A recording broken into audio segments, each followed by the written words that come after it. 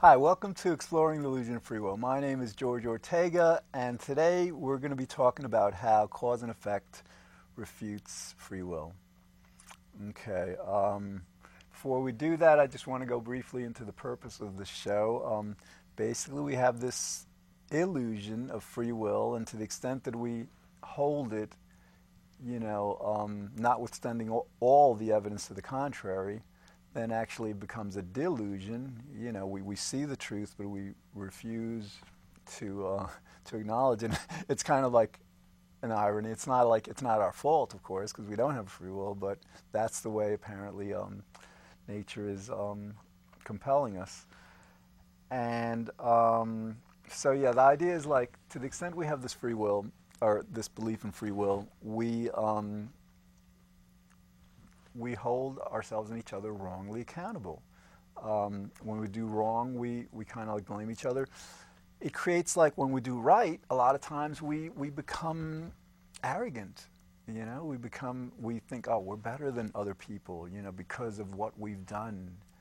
And sometimes when other people do something great, if we believe in free will, if we believe that what they did was completely up to them, we might feel envious of their achievements, of what they are and have, whatever. So the idea is, like, to the extent we can overcome this illusion of free will, this delusion, we can create a more intelligent, more truthful, more understanding world.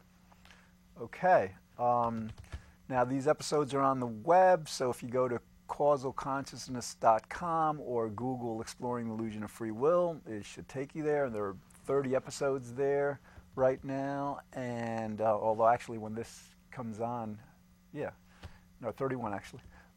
And then there's also, I'm going to try to put more material on it, but there's just briefly some basic explanations of why free will is impossible, just like, causality and the unconscious, actually. And which is what I'm going to get into right now. So, what I'd like to do is define briefly what people mean when they say that we have a free will.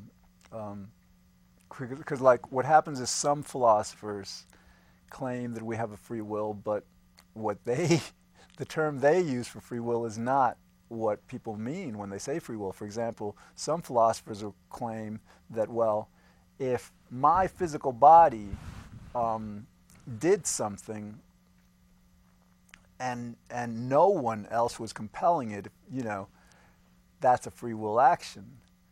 But see, what that misses is the issue of control, because, like, our bodies do a lot, but who is controlling what happens if it's our unconscious?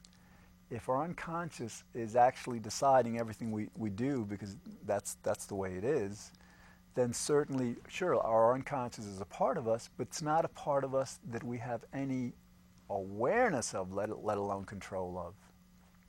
Let alone awareness, who knows? All right, so basically, free will, when people say that we have free will, it's like that things are completely up to us, completely free of any influence, so that, we can decide whatever we want, completely free of what we learned, what we didn't learn, what we experienced, who our parents were, where we were raised, where we were born, all this stuff. And so just by that, it's so easy to see that no, we're not free from that all that stuff makes us who we are and decides for us as we decide. All right, so that's enough of that. And how cause and effect refute free will. This is very basic, because there's two ways to understand why. There may be a few more, but two basic ways to understand why free will is an illusion. First is cause and effect, that everything has a cause. That's what this show is going to be about. And the second is that we have an unconscious. And if all our decisions, if all our thoughts and memories and everything we base our decisions on is in our unconscious, and our unconscious is not something that we're by definition aware of, our conscious mind just has no idea it's there, then that can tell you that our unconscious mind is the only part of our mind that has access to all that data in the unconscious to base its decisions on. All right, but back to causality.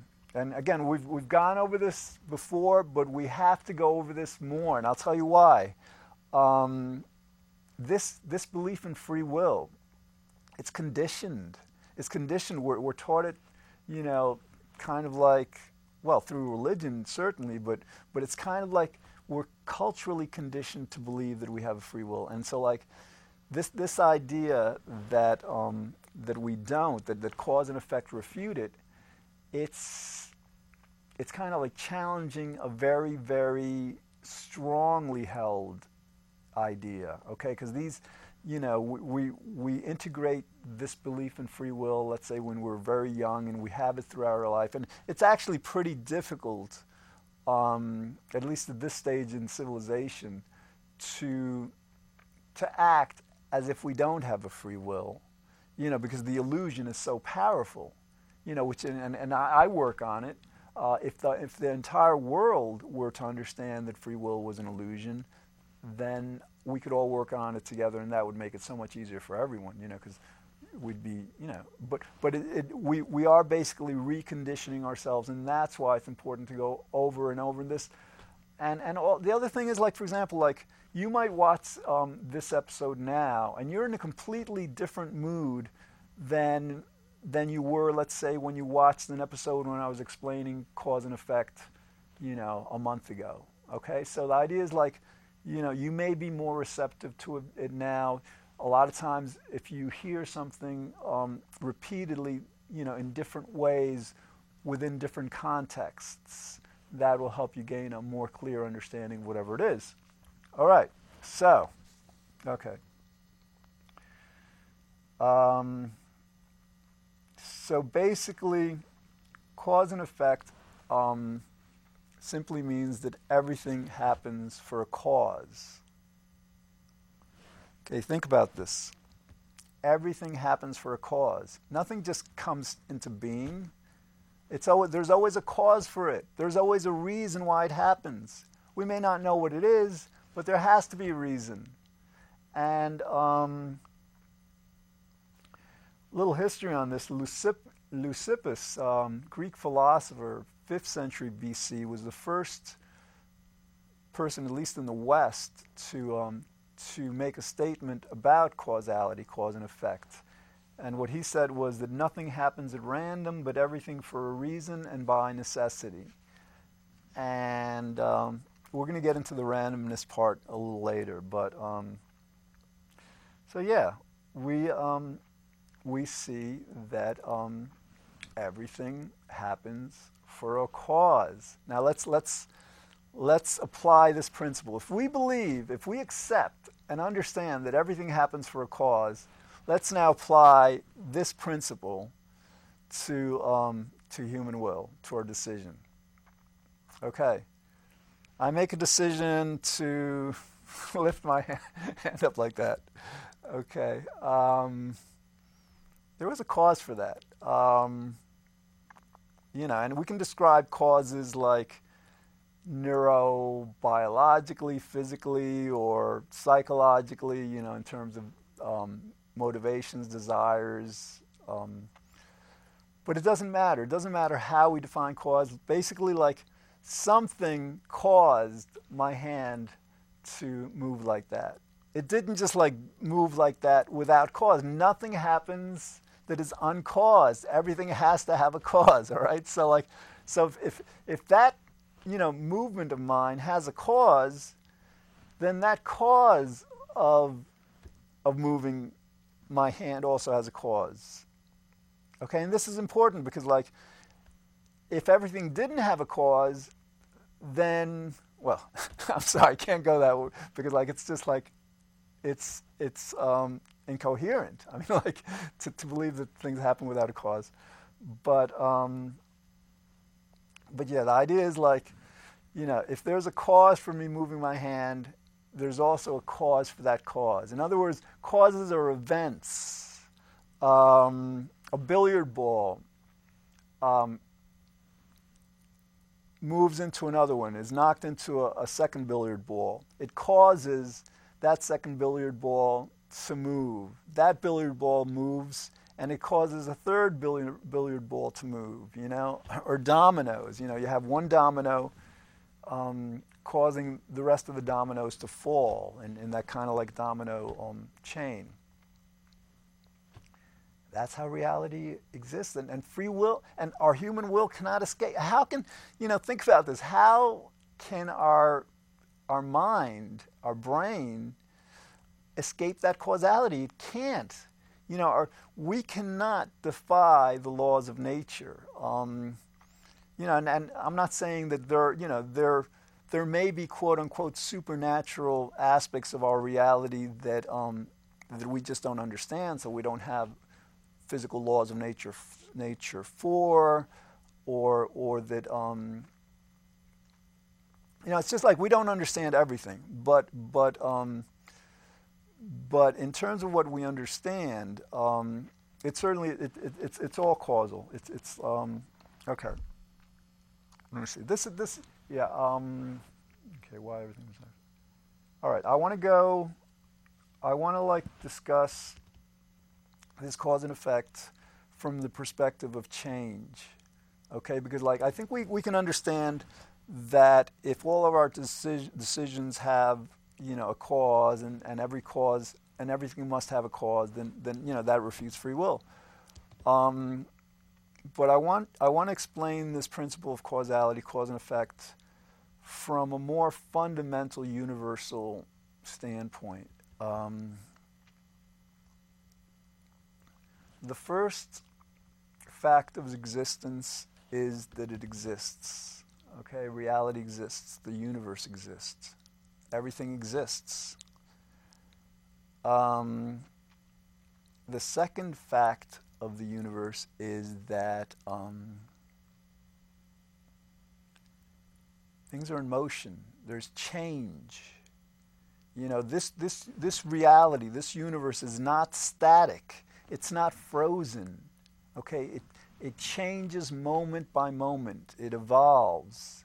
And that means that, you know, basically the universe is, to the best of our understanding, matter, mass energy, moving through space in time.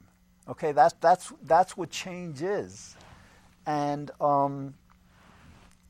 that's how you can understand how fundamental this principle of cause and effect is, because were it not for change, again, our universe would be completely static, completely motionless, nothing would happen.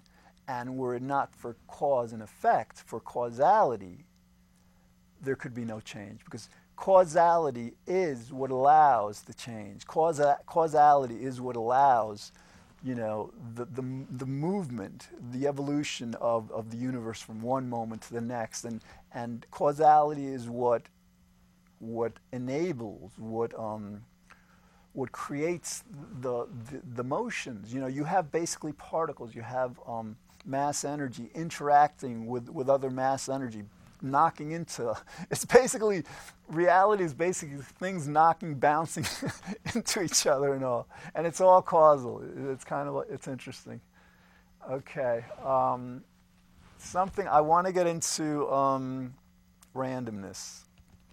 Okay, some people say that some things are not caused. They'll point to certain phenomenon, like radioactive decay.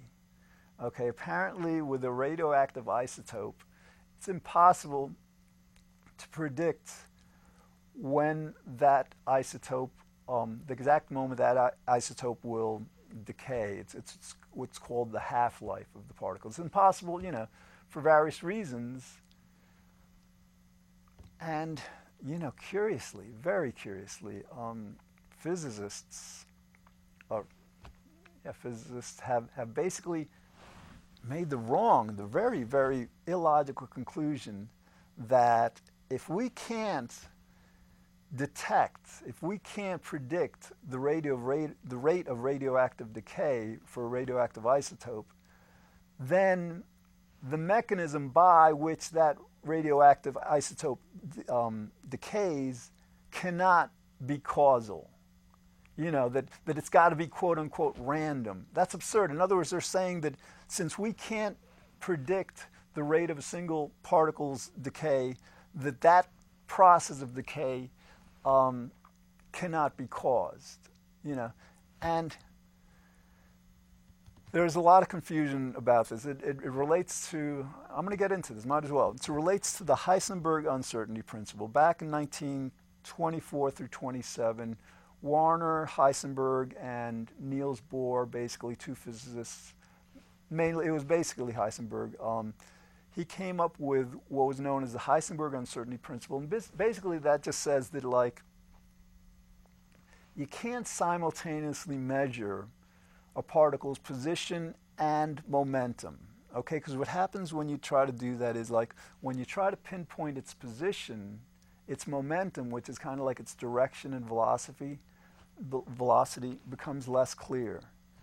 When you try to get a clearer picture of the momentum, then the particle's position becomes less clear. And it's not just for particle position, it's for any two of what physicists refer to as conjugate variables that have this kind of relationship with each other, particle spin, various other kinds of things. But here's the thing. All right, fine. Nobody seriously disputes that we can't simultaneously measure the position and momentum of a particle, but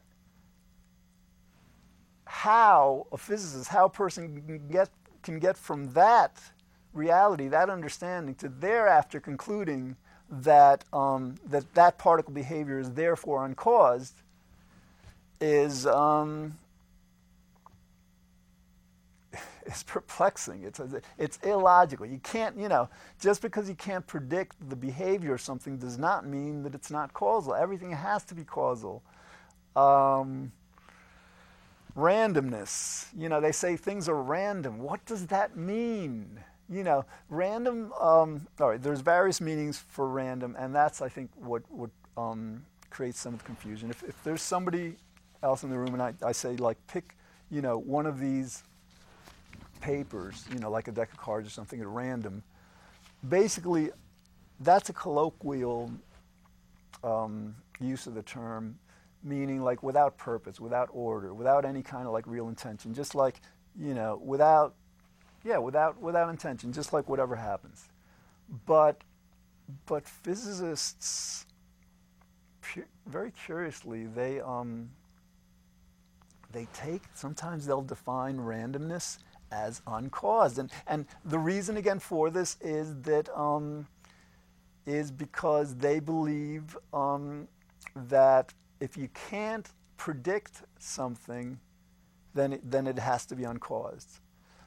That doesn't make sense. It just doesn't make sense because, like, with the radioactive isotope, you're saying that they would be saying that it just decayed. There was no cause for it decaying when it did. It just did.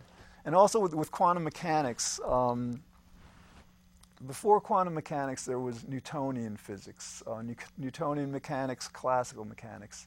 And basically what they did with classical mechanics is, like, in the macro world, with subatomic particles, you can't, the Heisenberg uncertainty principle applies. But in the macro world, that effect is so small that you can, in practice, make very accurate predictions by measuring the position and momentum of particles and their interaction. Because, like, again, the Heisenberg uncertainty principle applies to quantum phenomenon, very, very small, and I mean, it's kind of, like, interesting because, like, our neurons, our neural activity is all macro. It's all, it's not quantum phenomenon. So this stuff wouldn't apply to it. But getting back to this idea, like, there is no such thing as quote unquote true randomness. True randomness would mean that it happens for no cause. And again, that's impossible. Okay. So we have cause and effect. Everything has a cause. And again, the evolution of the universe from moment to moment to moment to moment is the best way of understanding that. And so it's just very clear to see how, like, if everything has a cause, then free will must be impossible. Okay. I think I've explained this enough. I'm going to explain it more, but it's enough for now. I want to go through just like some other, like just miscellaneous considerations. You know, we've got another 7 minutes. Okay. Let's see. Influence equals compulsion. A factor either contributes to a decision or it does not. Okay, some people will say that, well, yeah, certain factors will influence our decision, but they won't make the decision for us. They're just an influence. That's kind of like not logical, actually. Because think about it. If you have something influencing a decision, it's something that is necessary, or influencing, decision. It's something that's necessary to the decision. In other words, if you're deciding between a sandwich and soup, you know, for lunch, and you kind of like don't really feel so hungry, you're going to opt for the soup, most likely. So the influence of that is like your hunger. You know, without that hunger, you wouldn't be making that decision. And so, like any influence, any kind of factor, you know, a memory you have, something somebody told you, how you were raised, your physiology, what's happening within your body and mind, and all these things, the amount of sunlight, the heat or lack thereof, whatever. You know, all these things are influences, and an influence will either, it'll either not be an influence on a decision, or it will be. And if it is an influence, then that completely, that shows very clearly how free will is illusory. It cannot be, because like when we think about influences, we have to think in two terms. Firstly, a lot of the influences that affect our every decision are not up to us. Okay, and secondly is like this idea of causality, that if these influences, you know, level of hunger, amount of light, whether it's raining or not, day or night, all these influences that would kind of like come together to influence everything we do, they're not up to us, but also they have a causal chain. They everything that happens has a cause. So every influence on every decision we have must have a cause. So then if you follow the causal chain of that influence back in time, you'll see that every influence on every decision we make was has a causal, was compelled, by events, by a causal chain, causal regression stretching back before we were born. So yeah, this, again, influence equals compulsion. If something is influencing something, it is making it happen.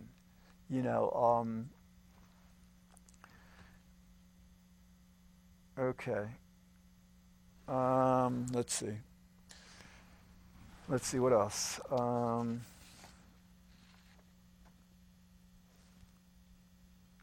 Is like, I think we're experiencing an earthquake, because like we are absolutely definitely experiencing an earthquake. This is freaking amazing. I mean, because like this thing is like shaking. Whoa, that's all right. What do you say about that? God, I mean, like, I hope this is amazing. I don't know.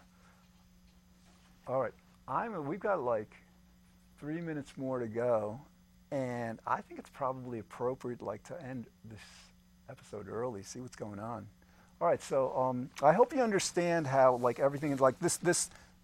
Everything is caused. Free will is impossible, and I'll be back, with other shows to explain this more. This is George Tate's thing. All right, I'll be back soon. Thanks. Bye.